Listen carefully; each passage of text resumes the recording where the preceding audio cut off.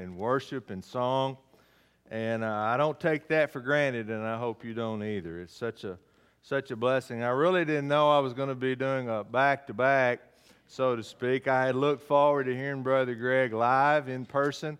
There's nothing like being here and being in the body and fellowshipping with one another, and that's really why we have the church. Amen.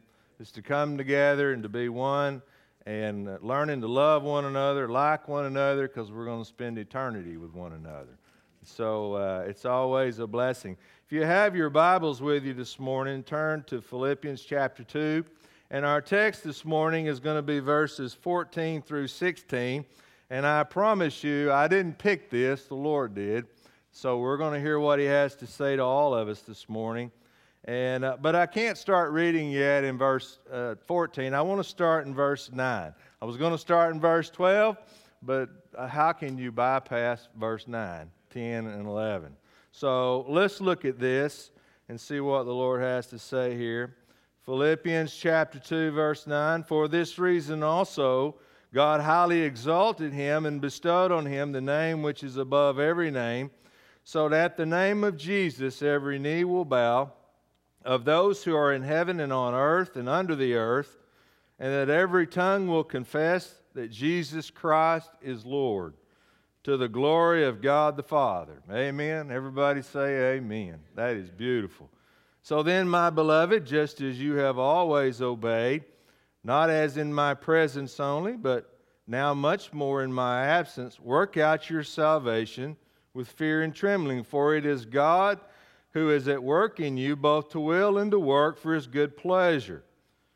And then our text, verse 14, "Do all things without grumbling or disputing, so that you will prove yourselves to be blameless and innocent, children of God above reproach, in the midst of a crooked and perverse generation, among whom you appear as lights in the world, holding fast the word of life, so that in the day of Christ I will have reason to glory, because I did not run in vain, nor toil in vain." Let's pray. Father, we thank you again for your precious word this morning.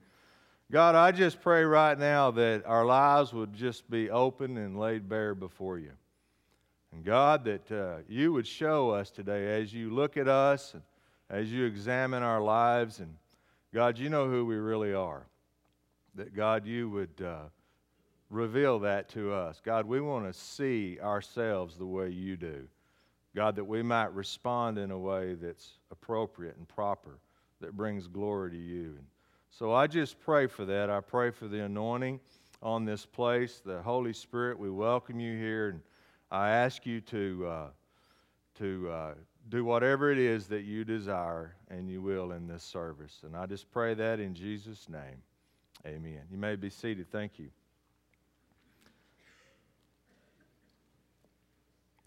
I want to talk about this morning, and the message is about the sin of grumbling, the sin of complaining, and negativity on our behalf. And I use that word sin because it is a sin. When we talk about sin, most of the time as we begin to talk about those things that we know are sinful, whether we realize it or not or admit it or not, we usually classify sin. Not that God does, but we do. We tend to put them in one of two categories.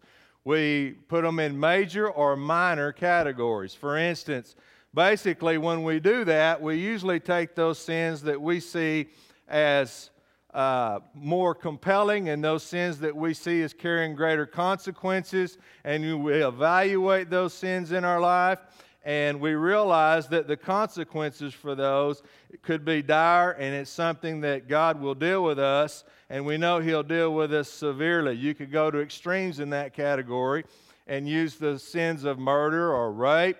You could use the sin of adultery in our lives, and we know that there's going to be consequences for that, both with the law and in our family and our relationships as well. Then there's other sins that we tend to categorize as minor. Those that we tend to sweep aside, we give little thought to, much less this idea of repenting over those. Some of those might include anger. Some of them might include gossip or cursing. And we tend to put some of those and others in what we might call our minor category. where we just think about it, we know it's wrong, we sweep it aside, and we keep moving on. But one of the wonderful things about God and His grace and mercy is that God forgives. That there's no sin that we can commit in our life that God is not willing and just to forgive, the Scripture says. And that's one of the beautiful things about who our God is and what He is that He's willing to forgive us, to pardon us, you might say, and to restore us that we might walk with Him once again. But I also want to point out this morning that there is one sin that God is unwilling to forgive, that He will not pardon, and that is the sin of unbelief. So if you're here this morning and you've never been saved, and you're living your life, and you're going about your life, and you're doing whatever feels right, you're doing whatever pleases you, and you're rejecting the lordship of Jesus Christ, you've never come to Him as Lord and Savior, you've never repented of your sins, then I'm here to tell you today that when your life ends and you're still living in that condition, make no mistake about it, it's not going to be okay. It's not all going to work out as the world would like to tell us it will. It's not all going to be glory and roses, and not everybody's going to heaven. The Bible makes it clear that when we die in the sin of unbelief, when we reject and walk all over the blood of Jesus Christ, there is no redemption and there is no salvation and there is no forgiveness for that. So I urge you today, if you're an unbeliever, to run to Jesus. Right now, surrender to Him. Give your life to Him. Make Him Lord. Let Him be Lord of your life today. But for you and I today, those of us that's been saved, God forgives, including this sin that I want to talk about this morning, which is the sin of grumbling and complaining. Now, there's not a single person in here today, starting with me, that hasn't done this, and that doesn't fall into this, and that doesn't do this sometimes on a regular basis. We all find ourselves dissatisfied with events and things that's going on in our life, and as a result of that, our spirit begins to get negative, and when our spirit gets negative about everything, every event, every circumstance, or whatever it may be, before long we find ourselves griping, complaining, grumbling, the Scripture says. Each of us today, and I don't have to wonder, I know we're all guilty of that, some of us to a greater degree than others. Some of us in here today, you by nature are positive. You look at life through the glasses half full. You always look for the best. But even though that is your nature, even though that identifies you and it's a characteristic of who you are, we all can fall into this sin of being someone who complains, someone who grumbles, someone who is dissatisfied. For some, it runs deeper than that. It even becomes a part of their character. It's just almost like by nature, they spend most of their life and most of their time negative. They gripe, they complain about every situation. They look at everything and they always see the worst in it. They always look at something and they see the glass as being half empty. It's almost like it's their testimony and it's the character of who they are. They struggle with all of this negativity that goes on in their life. They're the ones that walk in the room and maybe it's a joyful thing that's going on in there and they just suck the life out of the room. Y'all know people like that? I mean, they can bring it from up here to down here, and it doesn't take them very long, just by their attitude, by their behavior, and what they have to say. Some of you may struggle with this. You don't want to be this way, but yet you find that's where you tend to dwell. You look at things negative, always seeing the glass is half empty. And as a result of that, others can't wait to get away from them. Amen or oh my. We don't want to be around them.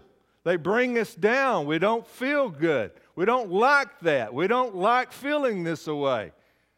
And so as a result, the joy of the Lord just seems to depart, and it departs quickly.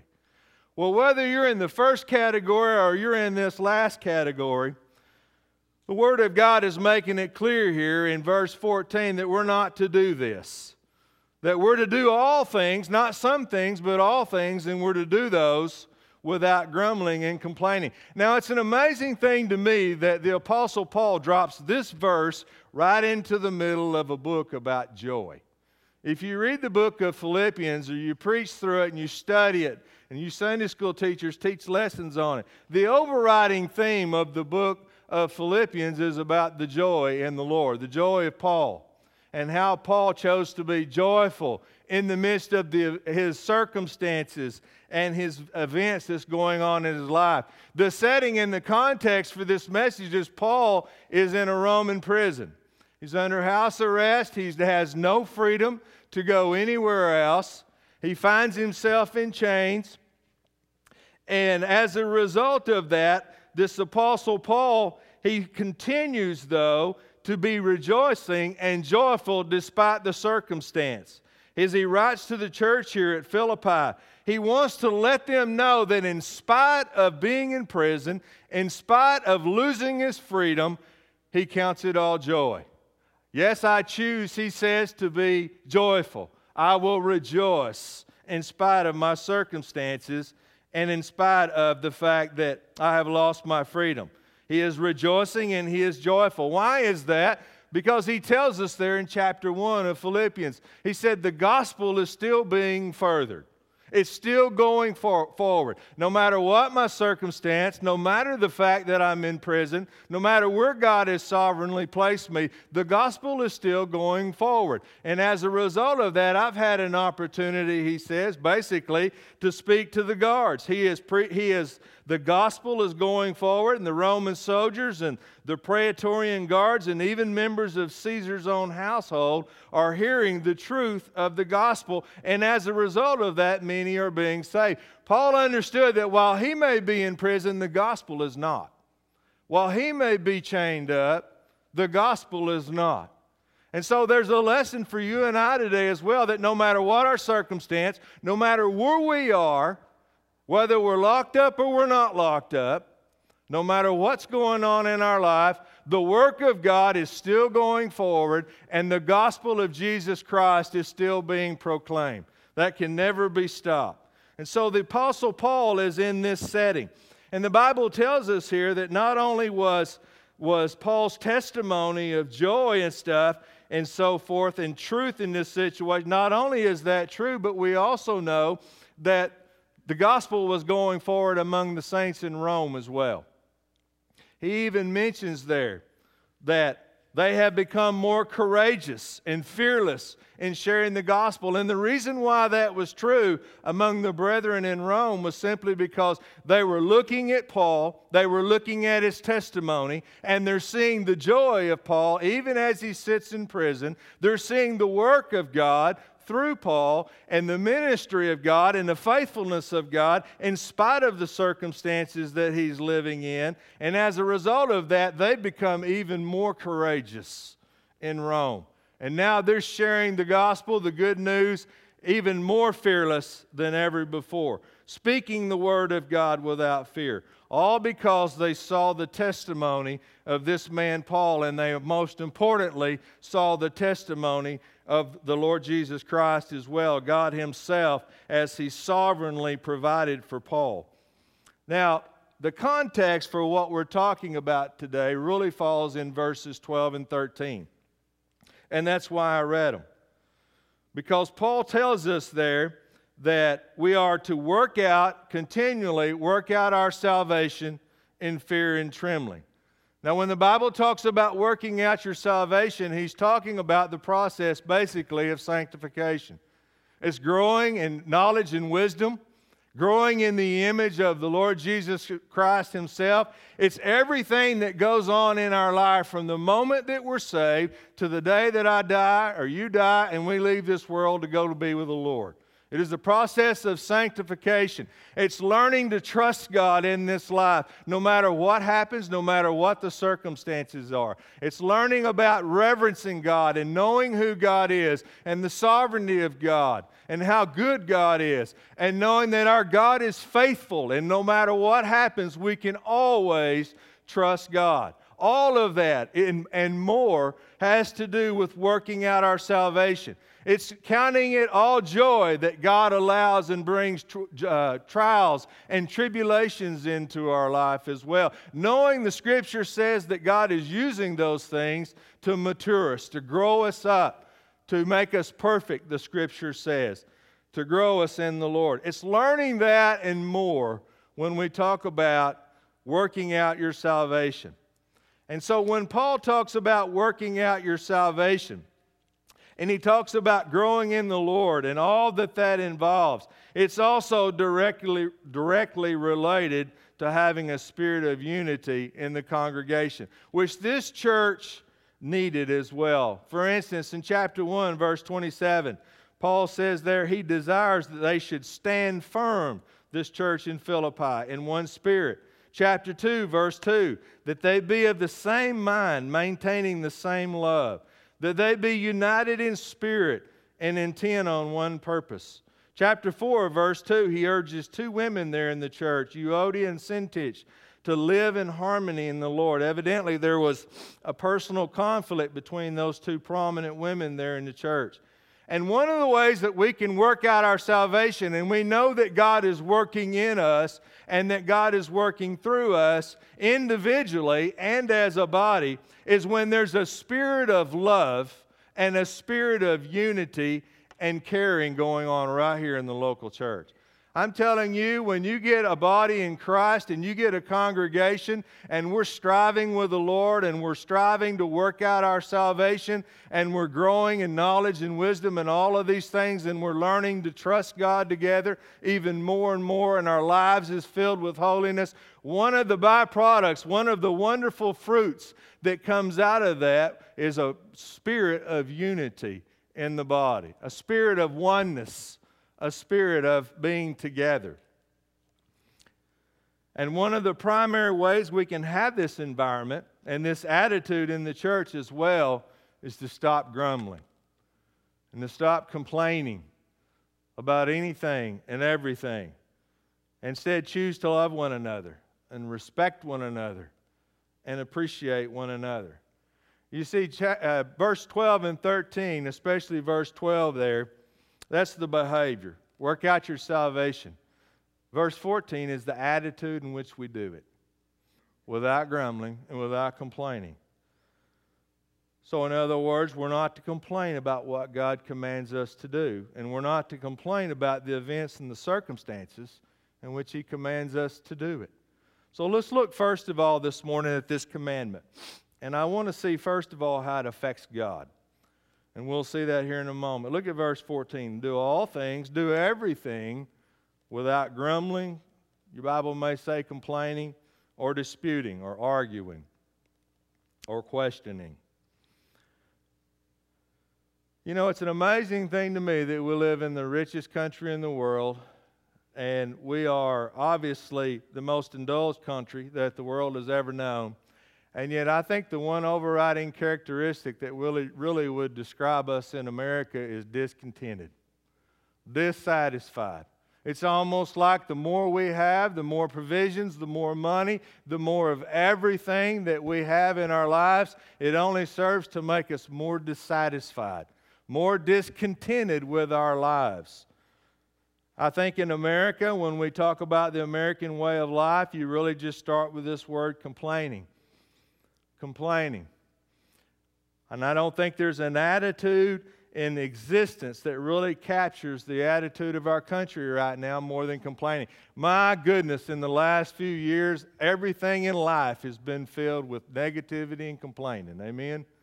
I mean, we can't get into a conversation that we don't start talking, whether it's at work or in the church or wherever it might be, that we don't start talking and complaining about the government, complaining about our presidents, those in the house. And I'm as guilty as you are. We all are. We find ourselves in a negative, griping, complaining mindset. We gripe about the economy. And heaven forbid we get into politics, because it just slides further downhill when we do that. We complain about taxes, we complain about our schools, we complain about the weather. Imagine that in Oklahoma. And so the whole society Right now, I think even more than ever before, it's just filled with a negative mindset. It's just this critical mentality, constantly attacking anyone and everyone who doesn't necessarily think or agree with the way I do. And what's true in society and in the world is true in the church as well. It's found its way into the body of Christ. You've seen it and you've heard it. Amen. I think going back to the message I preached 2 weeks ago, and I talked in Romans chapter 12, verse 2, about we're not to be conformed to this world, but we're to be transformed by the renewing of our mind. And I went and gave you a bunch of illustrations about what it means to be conformed, to be squeezed into this world, to be pressured into acting like this world acts. In fact, I'll tell you again, this idea of conforming simply means that we're behaving outwardly in a way that doesn't really identify with who we are inside as a believer. But I believe that one of the ways in which we have truly conformed, maybe as much or more than any other way, is this attitude and this idea of being a grumbler and being a complainer and always looking at the worst in life. Even though God has blessed us and blessed us greatly in the heavenlies and here on earth, no one is more blessed than you and I are today. Amen? Would you agree with that? Who has been blessed more than us? And yet we find ourselves conforming to the mindset and the negativity that the world has. And it found its way in the congregation. We gripe and we complain. We find ourselves falling into this. We complain about the sermon. He's too long, he's too loud, he's too pointed, it's not practical enough, or whatever it may be. We complain about the congregation. They're not friendly enough. They're not loving enough. You know, and you can go back to the age-old thing, the carpet's the wrong color, all kinds of things. When we fall into a negative spirit, nothing's ever right. And it's always wrong. Even though we know that's not the way we should be or the way we think.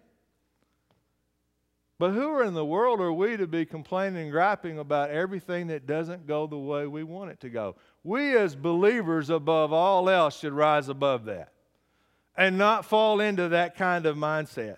And frankly, I think part of the responsibility for this belongs in our pulpits today as well. Those of us who preach, those of us who teach in our Sunday schools. When you go in and you hear messages about man-centered messages that glorifies man, people walk into the pulpit, you can turn on the TV, and you can get all that you want of it, where they're teaching these humanistic-centered messages, where man is being fulfilled, and it's all about man's self-exaltation and all of that kind of garbage that just really feeds our ego and feeds our flesh, and it makes us even more dissatisfied and more discontented with our lives. We hear preaching and teaching that exalts man and honors man, and we become the supreme being of the world, and everything in life is to exist around me and for me. And so as a result, when things don't go the way that I want them to go, when God allows circumstances and events into my life that are tough, when I have to suffer a little bit and life is painful a little bit, we complain and we gripe. And what this produces in our life, this humanistic preaching and teaching, and I see it everywhere and I hear it all the time. And it just makes my skin crawl. It's about God, not about us. Amen? And so as a result of that, we have no loyalty. We have no gratitude to God. Out the door goes our thankfulness. And we absolutely have no contentment. That's what that produces, that type of preaching and teaching. So we have a responsibility in our pulpits as well over this. Instead of having a grateful spirit, a thankful spirit to the Lord, we find ourselves living a life in a way that where we are not surrendered to God, where we're not contented and we're not grateful and we're not thankful. In other words, we've crawled off the altar of God and we're back living in the flesh. And I want you to understand something else this morning. This grumbling, disputing, complaining attitude that we see in society is a fruit of a deeper spiritual problem. There's more going on than meets the eye. and it needs to be dealt with, and it needs to be confessed and agree with God on it, and it needs to be repented of. You know, even the Philippian church, they were a lovely church. They were very giving. I mean, they were givers. And they had a great spirit about them, but they still had this problem of complaining and griping.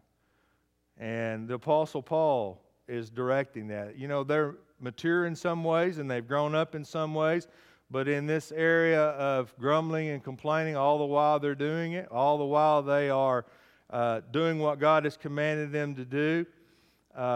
As a result of that, it was affecting their unity. I firmly believe that's why the Apostle Paul in chapters 1 speaking about the need for unity there in the church, is because too many of them were complaining and griping even though they were doing what they should be doing. You know, all it takes is one person in the body of Christ with a negative attitude and an axe to grind and a complaining and griping spirit, and it can bring the whole thing down.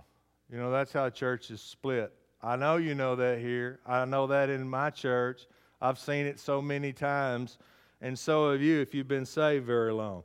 They go to complaining. They're dissatisfied with their lot in life. They're dissatisfied about whatever, and as a result of that, this negative spirit just takes them over, and they tend to dwell in that, and instead of confessing it and repenting of it and getting right with God, it just festers, and out of that just comes some griping, grumbling, underneath the surface, some complaining, and then you got those who will join in with them and begin to go along with that. You know, saying birds of a feather flock together. You know, when someone starts doing this, there's those that'll turn away and walk away, but there's those that'll run right to them. And they began to complain, and they began to gripe, and it just turns into one big negative situation, one type of spirit that's going on, and before long, what you find is a church that no longer has any unity, and as a result, there often is a split. We've seen that, I've seen that, and you have seen that as well. So the Apostle Paul wants the church at Philippi not only to be externally obedient, but to be internally obedient. He wants them to work out their salvation in fear and trembling. That's with a reverence towards God. But not only does he want them to do that, he wants them to do it with that right attitude. Not with this spirit of grumbling and complaining. God is not pleased with our lives when we're doing this. It is sinful, and it needs to stop. And just as the Apostle Paul says here, do all things without grumbling and without complaining and without disputing. Now, when this happened, God does respond. It's not a minor sin. I would say when we first think about what I'm talking about this morning, most of us would slide that in the minor category. Why? Because it's everywhere. It's around us all the time. But that doesn't make it right. It is a major sin. And if you look into the Word of God and what He thinks about this and how He views it, you don't have to look past the Old Testament in Israel. And you see how God responded when the congregation began to do that. Started by, obviously, one individual. When you look in Exodus chapter 15 and 16, we see the children of Israel. They're in the wilderness there. God has brought them in one of the great miracles recorded in the Bible. They've been brought through the Red Sea. He has delivered them from their enemies. He has heard their prayers and their cries over the years. And God has sent Moses, and He has used him to deliver them from bondage and slavery to Pharaoh. He's established them as a nation. And in chapter 15 of Exodus, they are 3 days removed from that event of crossing the Red Sea. And the Bible tells us there that they're traveling, and the people began to be thirsty, and they wanted water. And so they traveled to a place called Marah, where the water was there, but the water was bitter. And it was too bitter for them to drink. Moses records their response in chapter 15, verse 24. And the people grumbled against Moses, saying, "What shall we drink?" Moses, we're thirsty. What are you going to provide? We need water. They grumbled. They began to complain against Moses and against those that were in spiritual leadership that God had appointed.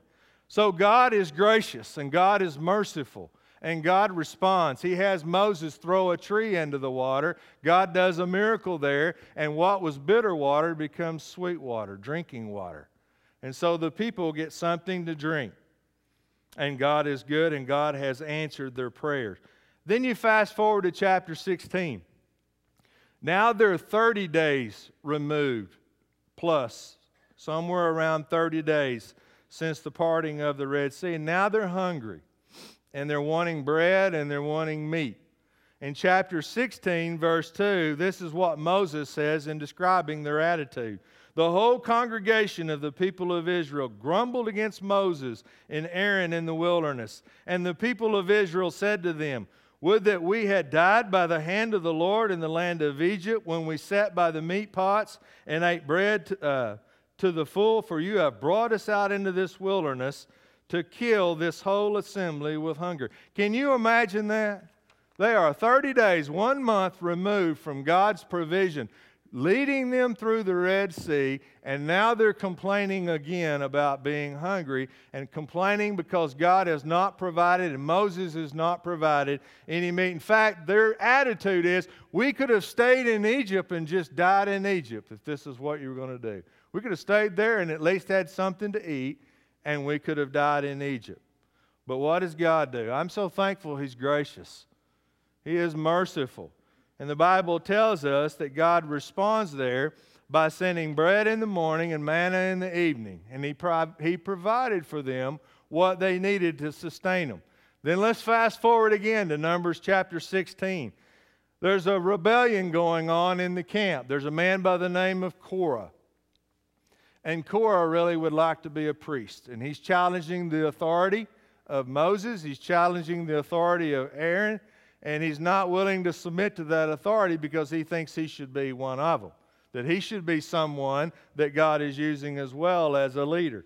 And so Korah has a negative mindset, a negative spirit, and he begins to gripe and complain, and he begins to lead a rebellion. And as I said a while ago, birds of a feather will flock together. And out of that complaining and negativity and the rebellion of Korah comes 250 very influential followers in the nation of Israel. So there's 250 men that are with him. And as a result of that, they come against the leadership and do an uprising against Moses and Aaron. But the Bible goes on, and this time God brings judgment. And the Bible says God judged Korah and the other 250. He sent all the rest of Israel to their tents, and they stood outside and they watched what was about to happen. God opened the ground, and all 250, including Korah, were covered over by the ground. God brought judgment. He brought death. And the people are watching this. And I wish that was the rest of the story, but it's not, because if you read on, they continued to complain. Now the people, after watching that, are complaining and griping about Moses and Aaron causing the death of these people. So they continue to complain. And what does God do? God responds once again. He sends plagues. And before it gets stopped, 14,700 more die over the sin of grumbling and complaining. God judged Israel's sin by sending plagues and diseases and even death. And don't think He won't judge ours as well. We're no different than Israel. I think a passage in Psalm 106, verse 24, really sums it all up best about them. He says, they didn't believe His word, but grumbled in their tents. They didn't listen to the voice of the Lord. Therefore, He swore to them that He would cast them down in the wilderness, and that is exactly what God did. God judges this sinfulness. God will judge our grumbling and complaining. Now, fast forward into the New Testament. And if you go over to the book of 1 Corinthians, God has something to say through Paul to you and I today living in the New Testament era in the New Testament church. He is writing this book, obviously, to 1 Corinthians. I preached a couple of times through that book. Never was there a church with more problems and more issues than the church at Corinth. Amen? There was a lot going on in the church, a lot of things that dishonored God that needed to stop, and Paul is preaching about those things. And then he comes to 1 Corinthians chapter 10, and Paul is still addressing all of the sinful issues going on in the body of Christ. And this is what he says to them in verses 7 through 10. He says, talking about Israel as an example in the Old Testament, "Do not be idolaters as some of them were, as it is written, the people sat down to eat and drink and rose up to play. Nor are we to commit sexual immorality, as some of them did, and 23,000 fell in one day. Nor are we to put the Lord to the test or question God, as some of them did and were killed by the snakes." Verse 10, "Nor grumble, as some of them did, and were killed by the destroyer," the angel that destroys, the angel of death. "Now these things happened to them as an example, and they were written down for our instruction, upon whom the ends of the ages have come." God judges sin, and it's to be an example for you and I in this day and in this age. This is an example of how God views the sin of grumbling. Notice he mentions several there. He mentions idolatry, which we struggle with, sexual immorality. He mentions testing God, questioning God. He mentions grumbling there. All of those things going on in the church at Corinth, going on in our churches today. And what happened to the nation of Israel was to serve as an example to us individually and as a body, how God feels about sin and what God's willing to do to stop it, to end it. So what we might call a minor sin today, not a big deal, is a big deal with God. It's important we not do this, that we not fall into this. When you go to your job, don't fall into this. Don't do this. Don't agree. Don't join in on that. Don't have that kind of spirit. You ask the question, I'm sure maybe you're thinking this, and I'm going to address it. Why does he do this? Why is this so important to God?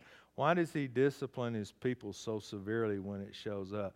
Because the reality is we are disputing with God. Whether you realize it or not, when we grumble and when we complain about our lot in life, we're attacking God. That's what we're doing. He takes it personal. We're attacking his sovereignty. We're rejecting the sovereignty and the providence of God over our lives. We praise God, we lift God up in our prayers and in our songs and about how wonderful the sovereignty of God is and how gracious God is, and we're so thankful for God's providence and how he's working all these things out in our life to our good in his glory, and we honor him with all of that, but then we turn around and we complain about the very circumstances that God has allowed or caused to come into our life that we might be benefited. And when we do that, we're attacking God. We're rejecting and complaining about his sovereignty and his providence over our lives, whether we realize it or not. And God will not have that. We're complaining about God, and it's a lack of trust on our part. God, I'm not trusting you to run my life. God, do you really know what you're doing? I can't believe you allowed this to come into my life. God, I can't believe my health is the way it is. And whether we realize it or not, we're blaming God. And we're attacking God in his providence. And it's a failure to trust God, and it's a failure to submit to his providential will. Unwillingness to submit and surrender to his plans and his purposes in our life. If I were to ask you this morning, what's some of your favorite scriptures, your favorite verses? Most of you in here, one of them would be probably Romans 8:28. Amen? Everybody knows Romans 8:28? Everybody loves Romans 8:28 because it's so comforting to each one of us. And we know that God causes all things to work together for good to those who love God, to those who are the called according to His purpose. Do you believe it? You say, yes, preacher, I believe it. Do you really believe it? Do you really believe God is taking every event that comes into your life, every circumstance, and that He's going to work good out of that? Yes, I believe it. Then what do we have to complain about?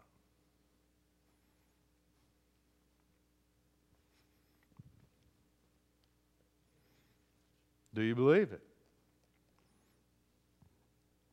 If we really believe Romans 8:28, no grumbling. No complaining because things aren't going the way I want them to go. No complaining about my lot in life, what's happened in my life. Is God going to use everything according to my good and according to His purposes, and He's going to bring good into my life? Do I believe that this morning or not? Is His plans to prosper me or not? God has no plans to harm any of His children. So I say to you this morning, let's don't say we believe Romans 8:28 if the character of our life and the content of our life is we are griping and complaining and negative about everything that God allows, every event, every circumstance that we find ourselves in life. This is one of the hardest things I think to do in all of the Scripture. Amen? There's nothing easy about this. And it takes a life that is sacrificed, a life that is living on the altar to do this, because we so easily fall right back into the gripe and the complaining and the grumbling because we're suffering. And yet the Word of God tells us that we will persevere, that we will endure, no matter what comes into our life, no matter what God allows to come into our life. But God hates this in our life, and He's serious about it.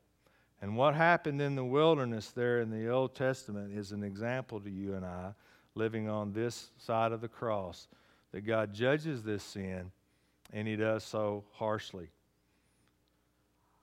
I want to close this part right here using a scripture from Lamentations chapter 3, verse 39. Two little lines there that's really profound. Why should any living mortal or any man offer complaint in view of his sins? I mean, who are we to complain when we look at our sins? When we look at how sinful we are and what it cost our Lord to redeem us, who in the world are you and I to complain about God and any circumstances that He causes or allows to come into our life? What do we deserve, brethren? We deserve hell. But what have we been given? Grace and mercy and compassion. So we see the commandment and how it affects God, and then secondly, the commandment and how it affects my testimony. Look at verses 15 through 16, that you may prove yourselves to be blameless and innocent, children of God above reproach, in the midst of a crooked and perverse generation, among whom you appear as lights in the world, holding fast the word of life.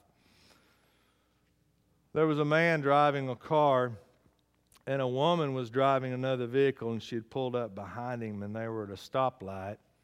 And the man sitting in front, the light turns green, and I guess he's got his head down, and he's looking at his phone. Maybe he's texting, and he doesn't go, and he just continues to sit there. So she begins to get a little bit angry, and she starts to honk her horn. The light's still green, and he's still sitting there. No response. He's not looked up. He's not acknowledged her in any way. And so now she's really beginning to get angry, and she really starts laying down on the horn. And still nothing. No response from him whatsoever. And suddenly the light turns yellow. And then while it's yellow, it's about to turn red. And all of a sudden, he looks up and sees what's happening, and he just zooms across the intersection. Well, she is losing her mind now. She is in full-blown road rage. She rolls the window down. She sends him a message with a single finger that I don't need to go into. She's cursing, she's ranting, she's raving, she's hitting the steering wheel. I mean, she is in full-blown road rage. And all of a sudden, she looks up in the mirror and she sees a policeman behind her car, and he's got his weapon drawn, and he's pointing it at her. And she's still got her window down, and he says, "Ma'am, lady, put both hands out the window, open the car door, and exit the car, and do it slowly." And so she does. Now she's afraid. That rage has turned to fear. She gets out. He puts the handcuffs on her, puts her in the car, takes her to jail. She's been sitting there in the jail for a while, about a couple of hours, and she looks up, and she sees that same officer coming down the hall, and he's got some keys. He begins to open the door, and he opens the door for her, and he lets her out. And he says, "Lady, I just got to explain myself to you. I'm really sorry for the misunderstanding, but I really need you to know what was going on there. I really need you to understand why I arrested you." And she says, "Well, I'd like to hear this explanation." And he says, "Well, I was looking at your car, and I noticed the 'What would Jesus do' sticker on the back." And he said, "Right next to that is the little chrome fish." And he said, "I thought, well, I need to check her license." So he looks at her license plate, and he says, "I see you're Follow Me to Sunday School license plate holder." And lady, I've just got to tell you, I was absolutely convinced you had stolen that car. Listen, this is our testimony. Amen? Our behavior is our testimony. It's incredibly important that, as Ephesians 5:1 says, that we be imitators of God, not of Satan, as beloved children.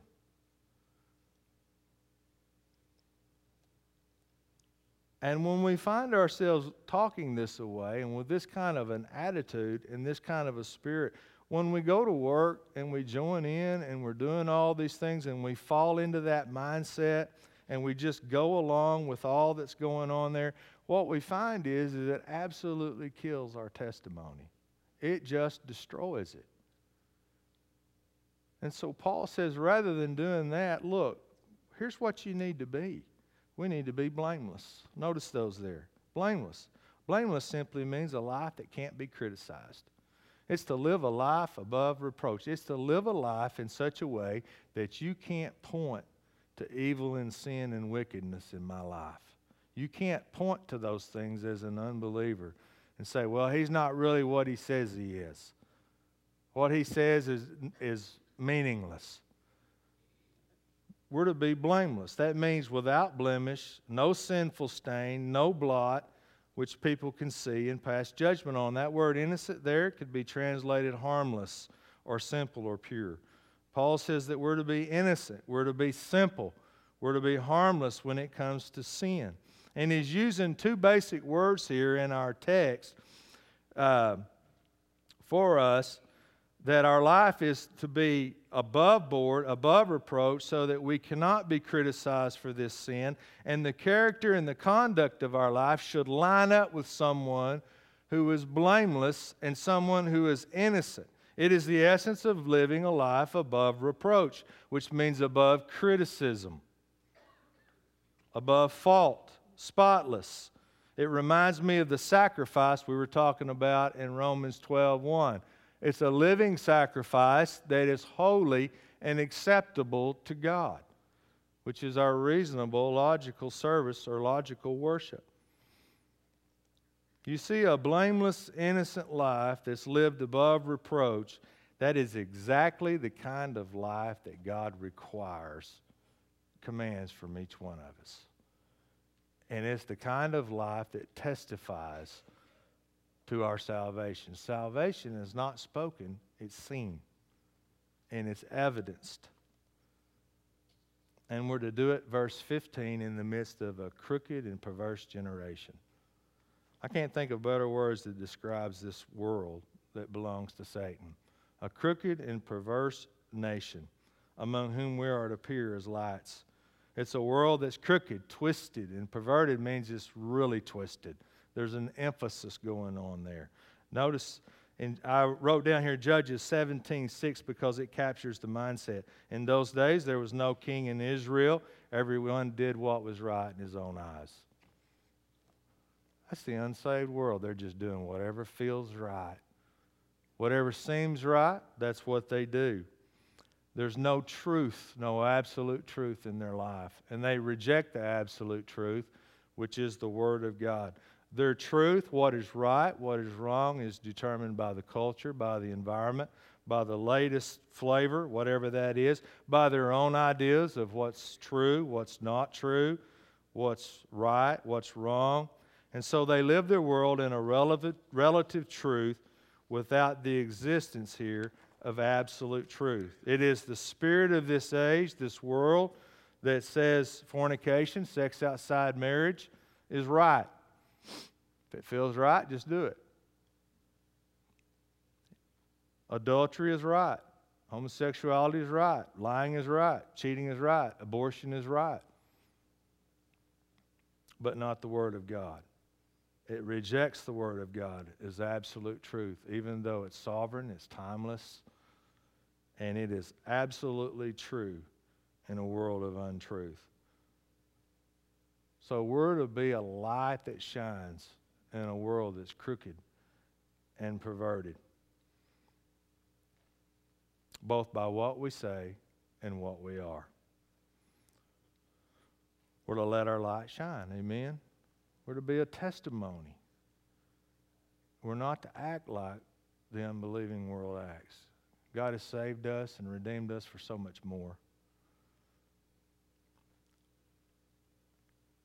And when we grumble and complain, what we have to say to others about Jesus is really meaningless to them. Nobody wants to come to a God that makes us so miserable. Amen?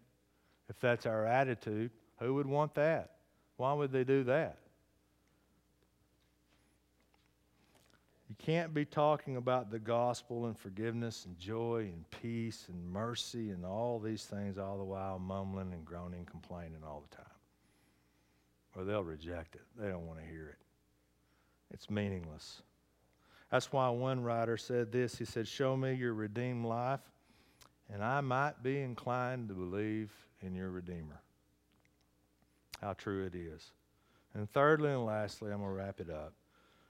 Let's look at how the commandment affects our spiritual leaders, our shepherd.